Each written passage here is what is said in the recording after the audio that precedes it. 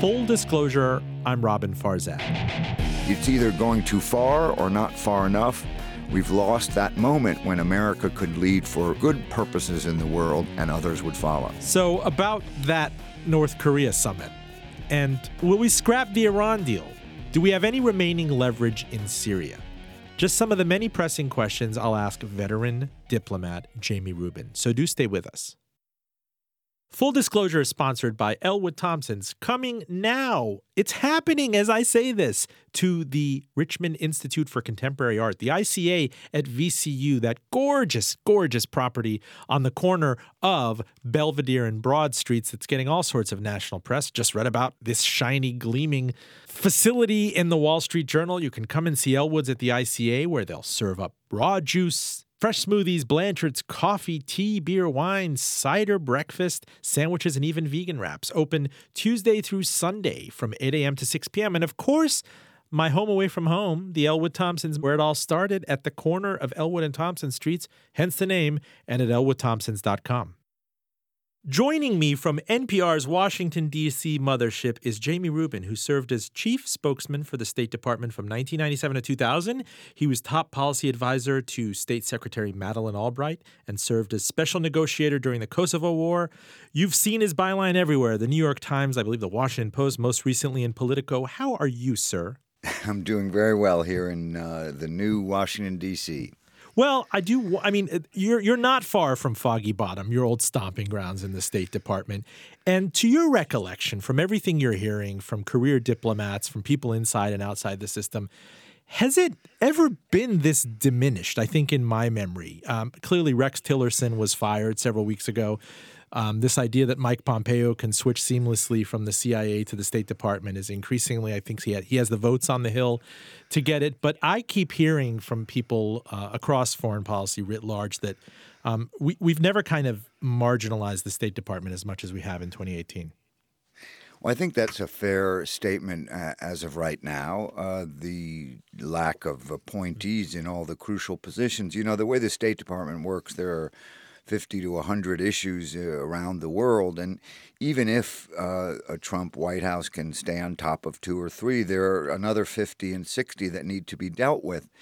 And the Foreign Service can't really speak to all these other issues because there are no Trump appointees at the Africa Bureau, at all the, the regional bureaus, which are the heart and soul of the State Department. So ambassadors and representatives of the United States around the world are sort of left reading press conferences to try to get a sense of what the current administration's policies are. And that's pretty demoralizing for people who believe that, they signed up and worked all those years to try to advance America's interest when they're reduced to repeating what the press secretary says. Well, we've always heard from the outside there's been just this natural competition between, say, defense and state and the CIA for the president's ear. And in this case, I'm trying to think about that in the backdrop of everything that's about to happen with the North Korea summit, something as unprecedented. I mean, imagine telling yourself this just a few years ago, Donald Trump meeting, the Master Kim in somewhere halfway between here and Pyongyang, whatever it is. The situation with the Iran deal and a lot of fear and loathing about that. Obviously, Syria, where the previous State Secretary John Kerry crafted what we thought was a foolproof deal to take chemical weapons out of the country. There's a lot going on right now for it to be on some sort of figure it out autopilot. Well, yes, and I think it goes deeper than that. For better or worse, the people around the current president are, by and large, come from what I would call the military community. Either they are former generals like the chief of staff or the secretary of defense, or they're the real generals who continue to play an important role in our foreign affairs. Even Mike Pompeo was a West Point graduate who was in the military and then switched over to Congress. So you don't really have a civilian, a diplomatic, kind of a grand notion of what America's role in the world should be, but rather you have what I would call a narrow view. The military is a great institution, and I'm by no means diminishing it, but they really serve one tool of our foreign policy, the use of force. And if they're not going to use force, they would say no. So you have a kind of a yes-no foreign policy where the military is playing such a crucial role, and all the other tools of our foreign affairs are now not in the hands of professionals, in the hands of people who've thought this way over the years. And as you point out, we're about to have the ultimate diplomatic event of our lifetimes, the President of the United States meeting, Kim Jong-un, the leader of a hermit kingdom, as we used to call it, who's never really been outside his country except, I guess, in school. And the idea of negotiating the end of the Korean War is now on the table, an armistice, the denuclearization of the peninsula. These are things that take into account China's interests, Russia's interests, South Korea, North Korea, obviously the United States, Japan. These are big, big, big geopolitical questions. And what I worry about is that we have not the tools for the president to get all the best possible advice going in. Whether or not he listens is, of course, a whole nother question. And one of the reasons the State Department is so marginalized is because, let's face it, this president tries to make these decisions by himself. He's said publicly he doesn't need any advisors. He can do it all by himself. And that tends to marginalize the hundreds and hundreds of people who spent their lives studying the various regions to try to be able, in a crisis, in an important moment, to give the president the benefit of that wisdom. Crawl me back to the first 100 days of the Trump administration for a minute. And this is a bit of postscript on, Rex Tillerson, who was ousted from the State Department last month. What were you thinking when he was appointed to be the country's chief diplomat? I mean, I understand on the one hand, here you have an oil man, a very reputable Texan. When he was appointed in 2006, Exxon itself was almost, its own nation in terms of economy. The world's sixth largest company by revenue. He knew the various heads of state, the counterparties in OPEC. He could be a decent proxy for a top diplomat, even though he didn't have true foreign service training. I mean, Exxon, as you gather, is like a country unto itself. Why do you think that appointment happened, and why would a person like this accept that role when there was nothing but risk ultimately to his reputation? There didn't seem to be much upside. Well, I can't speak for Mr. Tillerson personally, but I do understand precisely what you're saying. He had a skill set that is not incompatible with that of being Secretary of State. He understood the world as a CEO of a world oil company that had negotiated deals in every continent on the planet. But he lacked a couple of crucial things, and one was he wasn't used to oversight. When you're working for Exxon and you have such a successful company, yes, you might have a board of directors, you might have the annual general meeting, but essentially you are an executive in the true sense of the word. You're doing exactly what you think is right, and unless something goes terribly wrong, nobody is looking over your shoulder. However, in Washington, even under a normal administration, a Secretary of State in the modern era faces a multiplicity of power centers. There's the media, there's the Congress, there's the permanent bureaucracy, and then there's the White House, obviously, the Pentagon, all these different constituencies playing into it. And what I don't think Tillerson counted on, and I don't think anyone could have fully predicted, is the extent to which President Trump, who, let's face it, has never operated in the international arena in any serious way other than going to these kind of marketing shows around the world, decided that he knew best on matters such as North Korea. And his inconsistency is obvious. He was criticizing Rex Tillerson for thinking that one could negotiate with North Korea, and now he's going to have the ultimate negotiation with North Korea. So I don't think Tillerson was prepared to have someone undercutting him in that way, and then being a strong-willed, successful executive, I don't think he expected to have the president undercutting him and to be so dismissive of him.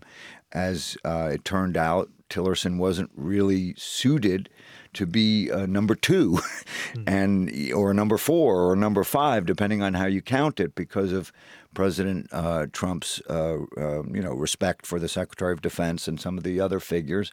Tillerson was way down on the totem pole, and I don't think he had a clue of how to operate in that environment when you had these other constituencies, the media, the press, the academics, and the critics that he was not used to at Exxon. In terms of some of the things around the globe that keep us up at night, Jamie, top of mind really is Syria.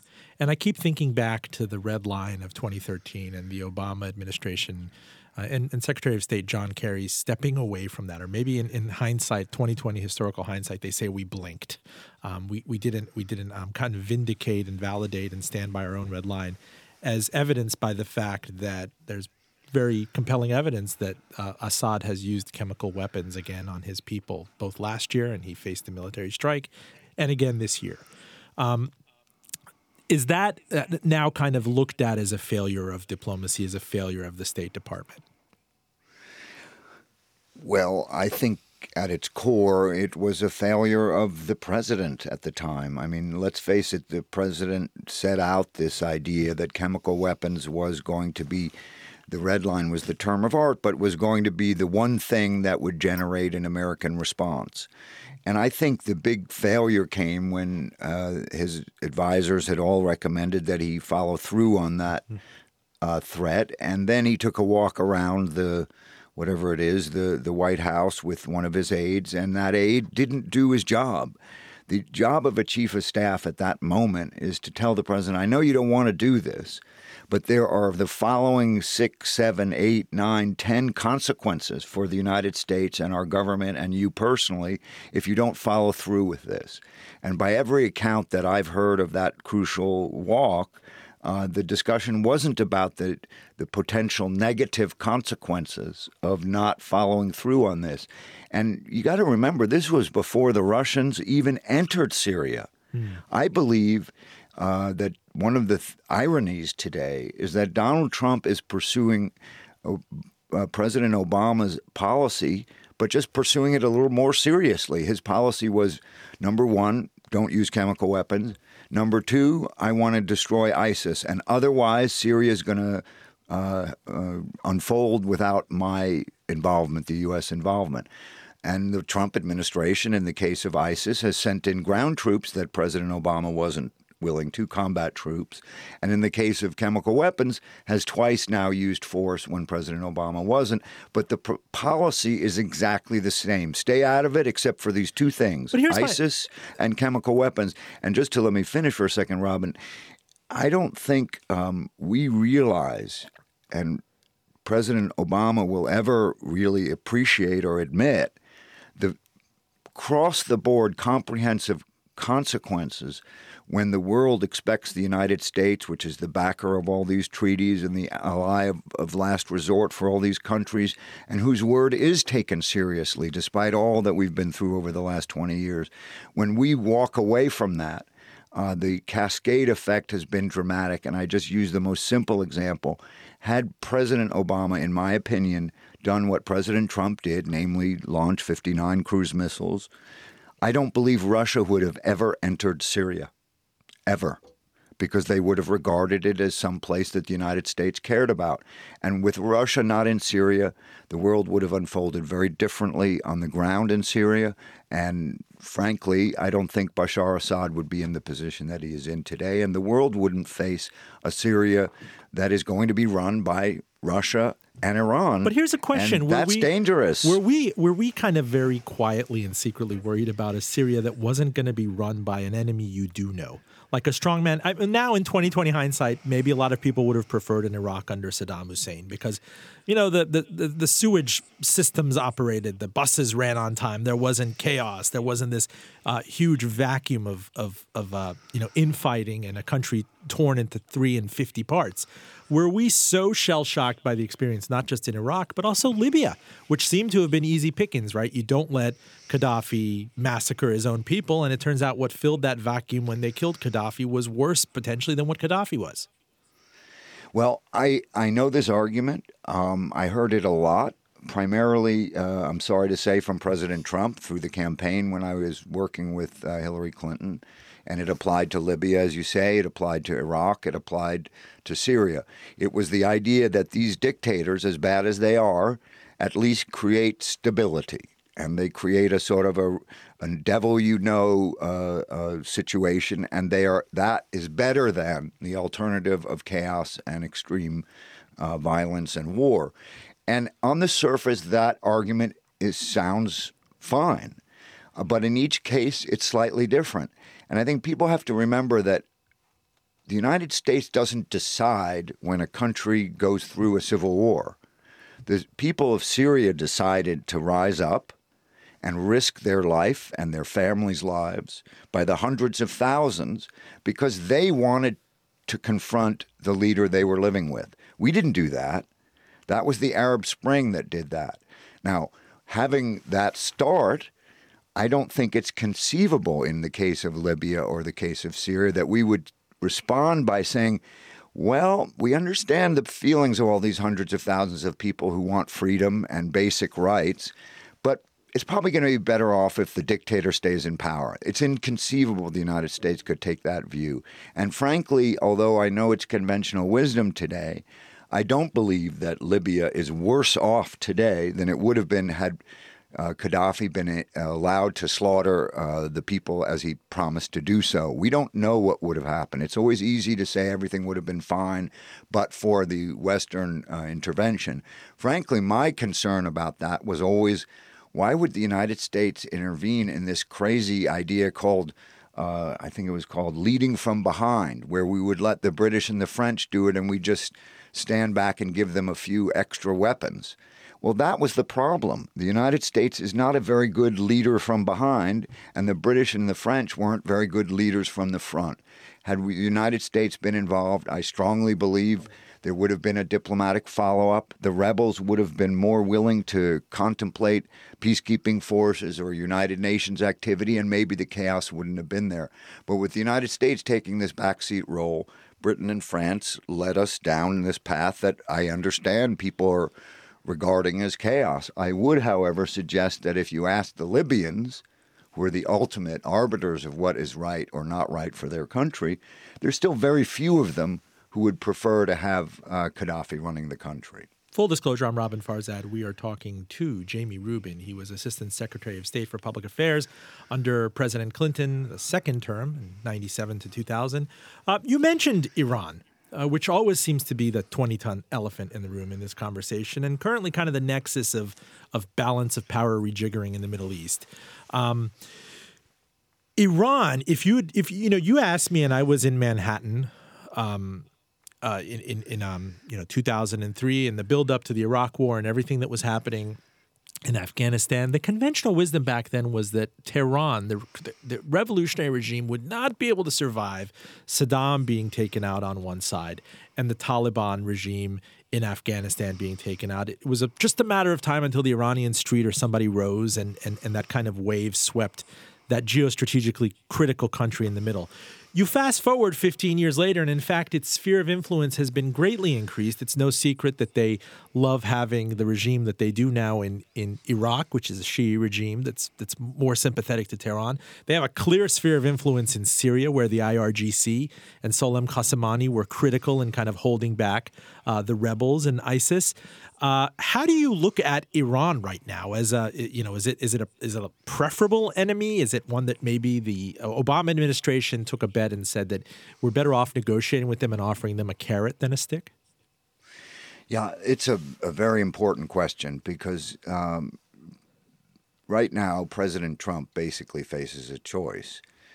If he pursues the path he's been taking about Syria, he will be ceding to the Iranian government and the military officials you mentioned, Soleimani, the Quds Force, the IRGC, the most extremist elements of the Iranian government. And remember, as you know well, there are many different strains of government in Iran. The military is part of the most extreme, most aggressive part of the government.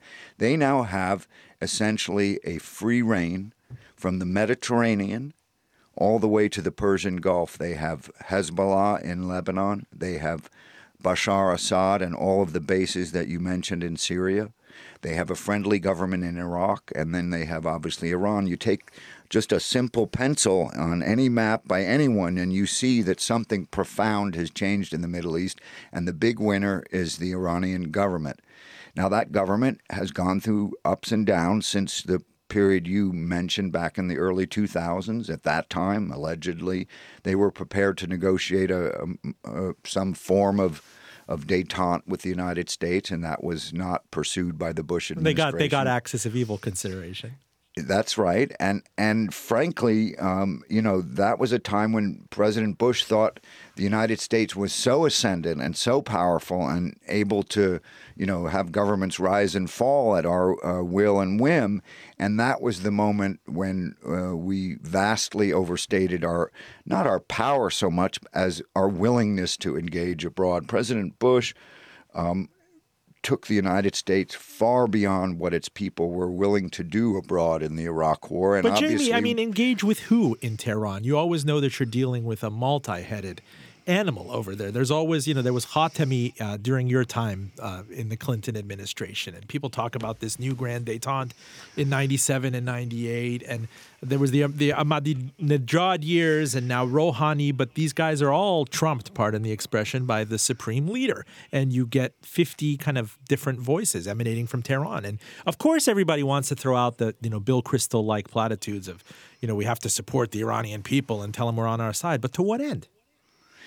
Well, that question had several parts to it, so let me unpack it a little bit. Which is as confusing as Iran has several parts to it. That's right.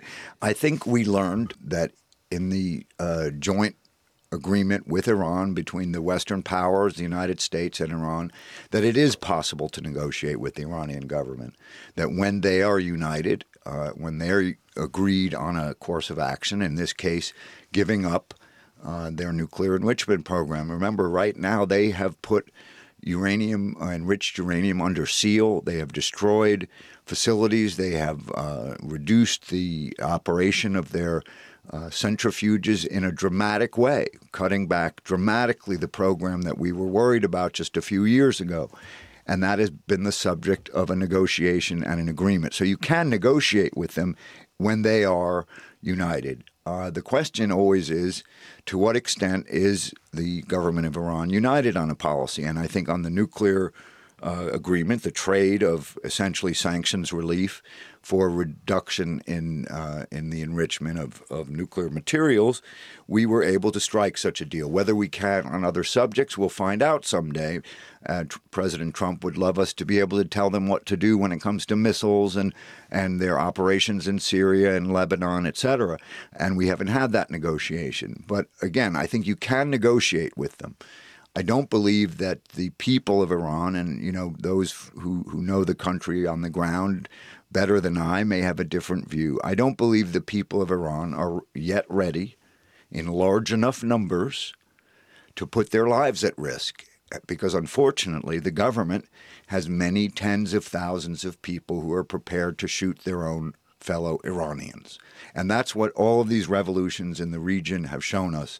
There's some horrific calculation between the number of people willing to go out on the street and put their lives at risk and the number of people in a regime in power that are willing to shoot them. And when it was the case like Egypt, there were very, very few Egyptian military at the time, in the Tahrir Square example, who were prepared to shoot their fellow Egyptians, and Mubarak fell.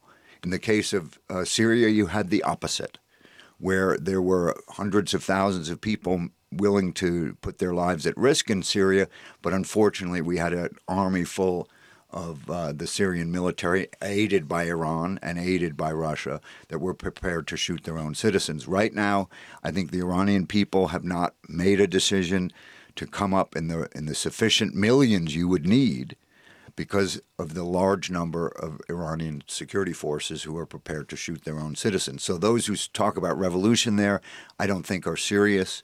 I don't think that's a serious prospect today. Down the road, who knows? But in the meantime, there is a government to negotiate with. The question is whether they're willing to make a deal with us. And right now, they're in the ascendancy. And President Trump has not confronted the fact that his Syria policy today, by staying away from the question of what happens to Syria, is giving Iran basically a gigantic land bridge from the Persian Gulf all the way to the Mediterranean, Talk to me about the Saudis' fear and loathing toward that. You've seen various interviews. There was a big Jeff Goldberg interview with the leader of Saudi Arabia in saying, comparing, I think, the supreme leader, the leadership to Hitler. There seems to be a desire to build some sort of Sunni firewall to that land bridge. I don't know if I'm mixing metaphors here, but certainly something feels like it has changed, especially since the snapback kind of coup in Egypt, where Israel and Egypt and Saudi Arabia and the United States seem to be more on the same page, especially vis-a-vis Iran, than they have in decades. I think that's true. That's absolutely true. Remember, the first person who raised this, he was called, I think it was the King of Jordan, talked about the arc of Shia power across the Middle East, and people thought he was overstating the case. And there is that problem. Jordan, Egypt, the United States, Israel, Saudi Arabia, the other Gulf states are unified in their concern about Iranian aggression. And I think we have to be clear, it is aggression. They are seeking to control and influence fellow Shiite, but in other countries. They are seeking to control and influence Iraq through the Shiite government. They're obviously seeking to influence Bashar Assad in Syria. Now, you've pointed to the reaction to that.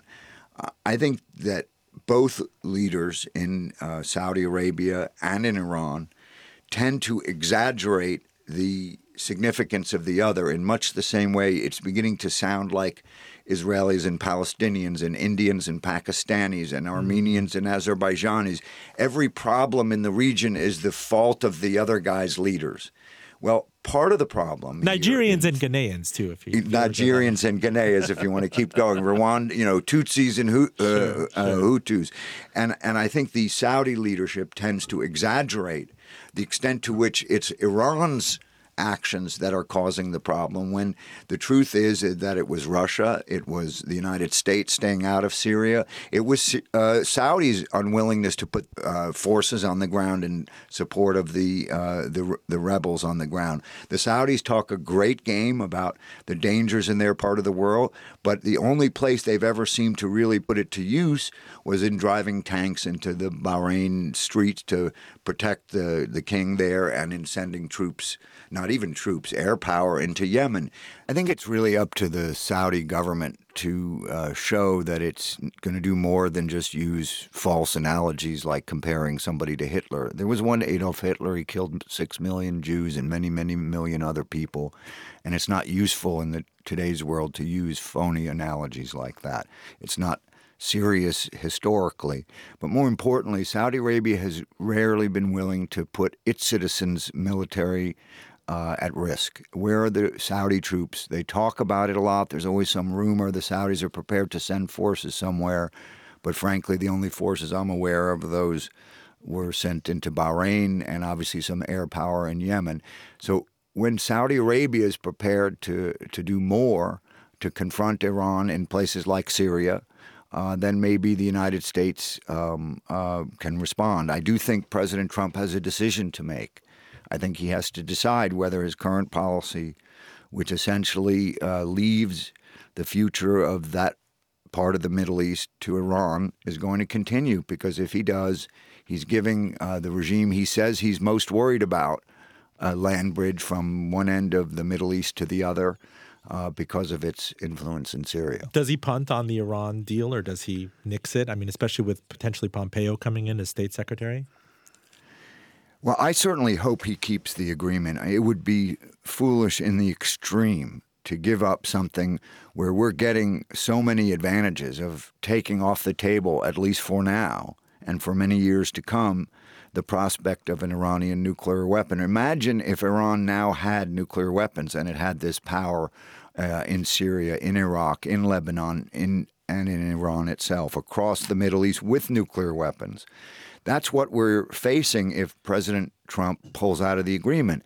Iran will restart its enrichment program potentially and again be on the verge of having a nuclear weapon. Why would we do that just because he thinks he could get a better deal? He hasn't shown a great ability to get a better deal in any of these cases we've heard we're going to get a better deal. I've heard that over and over again, and I'm worried that our national security, the national security of our allies in the region, including Saudi Arabia, including Israel, everybody talks about what a great negotiator they're going to be, whether it's Trump or the Saudis or the Israelis. They all imagine they could have gotten some greater deal with the Iranian government, and I don't see it. The Europeans don't see it. We're going to have the German and French leaders coming to Washington. I just hope they are persuasive with President Trump, because if we pull out of that agreement, it will be one of the great diplomatic blunders of the modern era. Full disclosure, I'm Robin Farzad. You're listening to Jamie Rubin. He was former chief spokesman at the State Department under the Clinton administration between 1997 and 2000. Before we get into North Korea, and I really like the byline you had in Politico recently, can Trump handle Kim Jong-un? Very provocative story, and it's top of mind right now. I do want to ask you, in light of the things we talked about, especially in Syria with the chemical weapons response, what happened to multilateralism? What happened to this idea that it's not just the United States that should be expected to strike, but that when things bordering, on genocide happen, that there has to be a coordinated international response? Well, you're asking a very, very important question. And it's like a meaning of life question, because, the UN, does anyone really take the United Nations seriously anymore?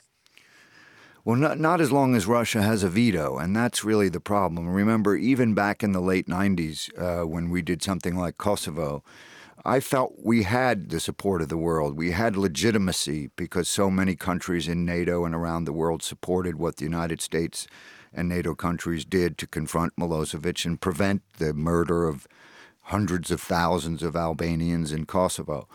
The Russians were going to veto the resolution, so we didn't put it in there, and that limited the ability of the military action to be fully legal in some international legal sense.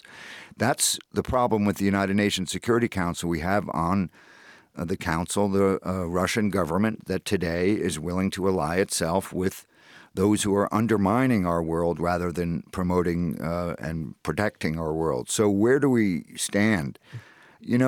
It pains me to no end that the kind of leadership America showed in the late 90s when I know it sounds self-serving, but I think it's objectively true, when the United States could lead and others would follow, and we would take action, but we would have a lot of allies to help us do it. I think we lost that for many reasons, but certainly at the mega level, we lost it because President Bush pursued a unilateralist policy, which imagined that everything could be done by the United States alone, and we learned in Iraq that that wasn't true. And then, frankly, not in the same way, we learned during the Obama era that the United States shrinked from its responsibilities and came up with cockamamie notions like, leading from behind or staying out of it, declaring that Syria is somebody else's problem.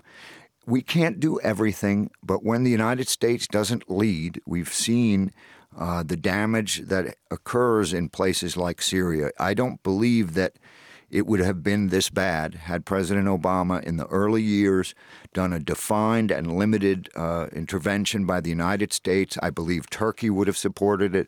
I believe many of our European allies would have supported it. Obviously, countries like Saudi Arabia and the others would have supported it, would have had a multilateral component, but President Obama wasn't interested. So it's either going too far or not far enough. We've lost that moment when America could lead for good purposes in the world and others would follow. You're very close to Hillary Clinton. Does she regret not being more forceful with that when she was state secretary extraordinaire in the Obama administration? Well, I have never put the question to her quite that way, but I understand what you're asking. And the only thing I would say to that is that, it's very, very rare in the national security decision-making process, although it's quite common under President Trump. It used to be rare to have a president overrule his entire team. And there was one of the issues was Syria, when Hillary Clinton and David Petraeus at the CIA had developed a plan to assist the Syrian rebels.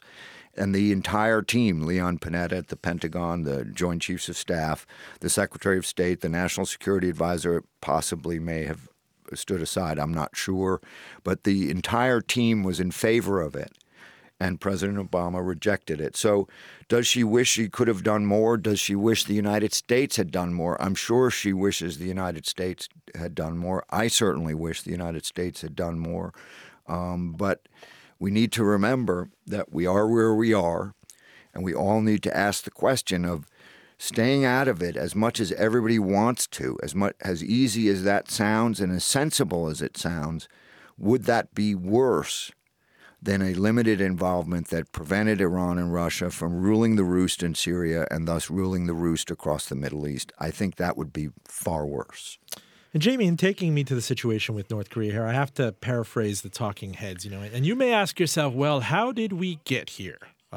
Donald Trump and this grand summit. I don't know if it's Reykjavik. I don't know if it's, the global historic thing that our grandchildren will be reading about in 60, 70 years. But for better or for worse, he's going to be meeting with the leader of North Korea, the hermit nation. You did write about this for Politico recently. You're wondering if we know what we're getting into. Yes, it is bold to go in with not so many strings attached, but what is the kind of the tradecraft here? Look, I don't think anybody, including President Trump and including President Kim, knows what's going to happen. This is a real head-scratcher in terms of being able to predict the result. I think there are two big issues from an American perspective that we need to be ready for.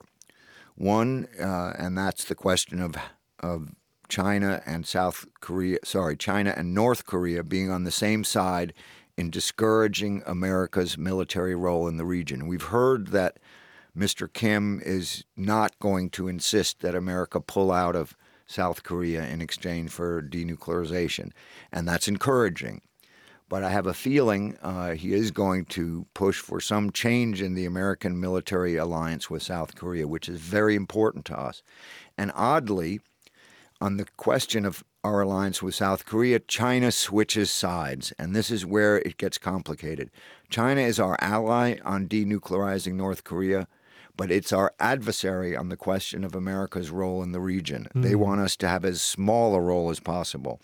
So to be able to be successful at a summit like this, you have to understand the complexities of China's dual role. Similarly, President Trump is going to have to get used to the idea that incentives are important too. He's been very good at disincentives, sanctions, trade wars, the use of military power. He seems to have a comfort level with using those tools. But there's another tool, and those are called carrots, incentives. The one time we had any progress with North Korea was in the 90s for a period of time. They had put their plutonium program under ice, literally under seal of the International Atomic Energy Agency for many, many years. And they did so in exchange for direct assistance, both actual fuel oil and the prospect of a new nuclear reactor that didn't pose a risk of proliferation. Those are incentives. That is aid. That is assistance. That is economic support. And I don't believe that we will get any result that we will all support here in the United States in terms of denuclearization unless the United States and South Korea, possibly with Chinese support, come up with a package that gives the North Koreans something. And it's worth a lot to us to eliminate the risk of a nuclear North Korea forevermore. A country, remember, that not just threatens its neighbors and the world, but has shown a ruthless willingness to sell its most dangerous weapons to the most dangerous people. I don't want to see the day when a North Korean nuclear weapon is sold to someone who would actually use it in the Western world. And we face that risk, let alone the risk of North Korea's intercontinental ballistic missile with nuclear weapons on it. Those are the big risks. And we need to be realistic and hard-nosed and ask ourselves really hard questions. Isn't it worth carrots in addition to sticks? Isn't it worth incentives, assistance to that country if we can really and genuinely and verifiably eliminate those risks? Were you surprised to hear that Mike Pompeo, in kind of this interregnum between leaving the CIA and ostensibly getting the nod to run the State Department, went to North Korea and met with the leader?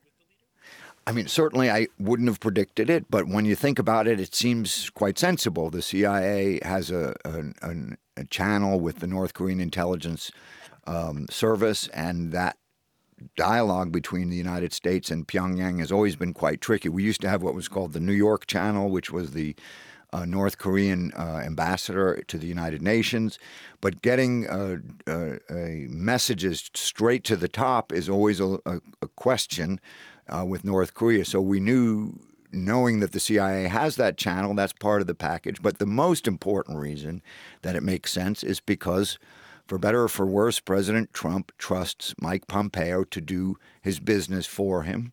And he's, I know senators in the Foreign Relations Committee, Democratic senators, are concerned that he won't stand up to the president at crucial times. And I have a similar concern, but we have to acknowledge that President Trump trusts him, and that is the most important thing for a chief diplomat in our world, whether he's called the Secretary of State or whether he's called the CIA director, so that when you're meeting with a foreign adversary, that you're actually speaking for the president, and Pompeo does. You know, I wish I could kind of talk to you for 3 hours. There's so many things going on in the world right now. We only have you for so long, and in the few minutes I have left, specifically on North Korea, I always try to ask people this question, and I get so many different answers. Otto Warmbier, the UVA student who was released back in the United States after he was held in North Korea, was found to be injured and died. Even assuming some modicum of rationality, why would the North Koreans allow that to happen? Why would they potentially bludgeon a person, make him so ill that he's returned, all but dead to the United States? I don't understand how that happens kind of in a year or two before these countries get together and potentially sign something massive. Well, I guess the simple answer is I'm not sure, but if I were to speculate, this is a brutal regime. I mean, let's remember that there are genuine gulags in North Korea with hundreds of thousands of people, families who have been sent off to brutal conditions of minimal housing, minimal shelter, yeah, but he's held Americans and Westerners. I'm getting there. I'm getting there. This is a brutal regime. The brutality goes from top to bottom. When you're a brutal regime, sometimes you can make mistakes of brutality even when you're intending not to. So who knows what guard did what to him? Who knows how this would have happened in a system? But when they make mistakes in North Korea, they make mistakes on the side of brutality, and that's because it's a brutal regime. So I'm sure that the person who did that may have gotten in a lot of trouble because it doesn't serve North Korea's interest. I understand that, but not everything is intentional. It's possible that this was a mistake. Did you accompany Madeleine Albright there? I didn't. I had left the government by then. And I just wonder, looking at South Korea's economic success over the past 30, 40 years, it's one of the stories that's not told as much. It's kind of somebody goes from being a frontier country, an obscure economy, to being an emerging market that had all of its hiccups in the 90s and whatnot. And today is a world-class economy. You talk about brands like, LG and Hyundai and the American military presence there. And I think it's the 7th or 8th largest economy on the planet. In closing, is there any hope that these Koreas unite in this century and reunite? And how would that begin to be done? It must be so unwieldy, much more so than West Germany and East Germany. Yes, I think you're right to use the German model as a starting off point. I don't think people expected the Berlin Wall to fall when it did, and they certainly wouldn't have predicted how smoothly the two countries united, and successfully they've united to the point that very quickly Germany became one country and a world power.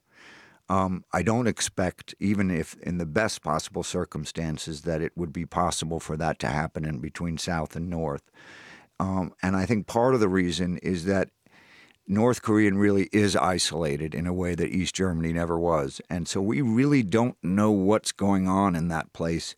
We have a lot of indicators. People come in and out, and they give you a shard of information about what it's like in the capital. But I'm talking about broadly across the country. We don't really know how bad it is, and I suspect it's worse than we can possibly imagine, really.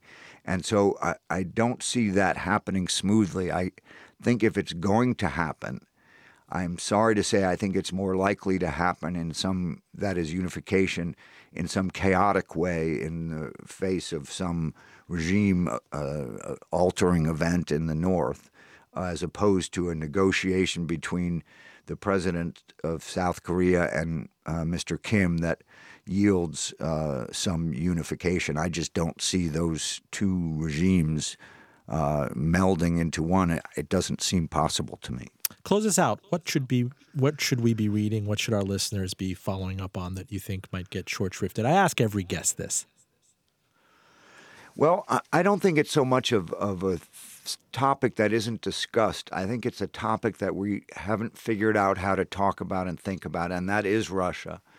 I think partisanship has made it very, very hard to talk about Russia realistically. I think everyone has gotten all focused on the story of the 2016 elections.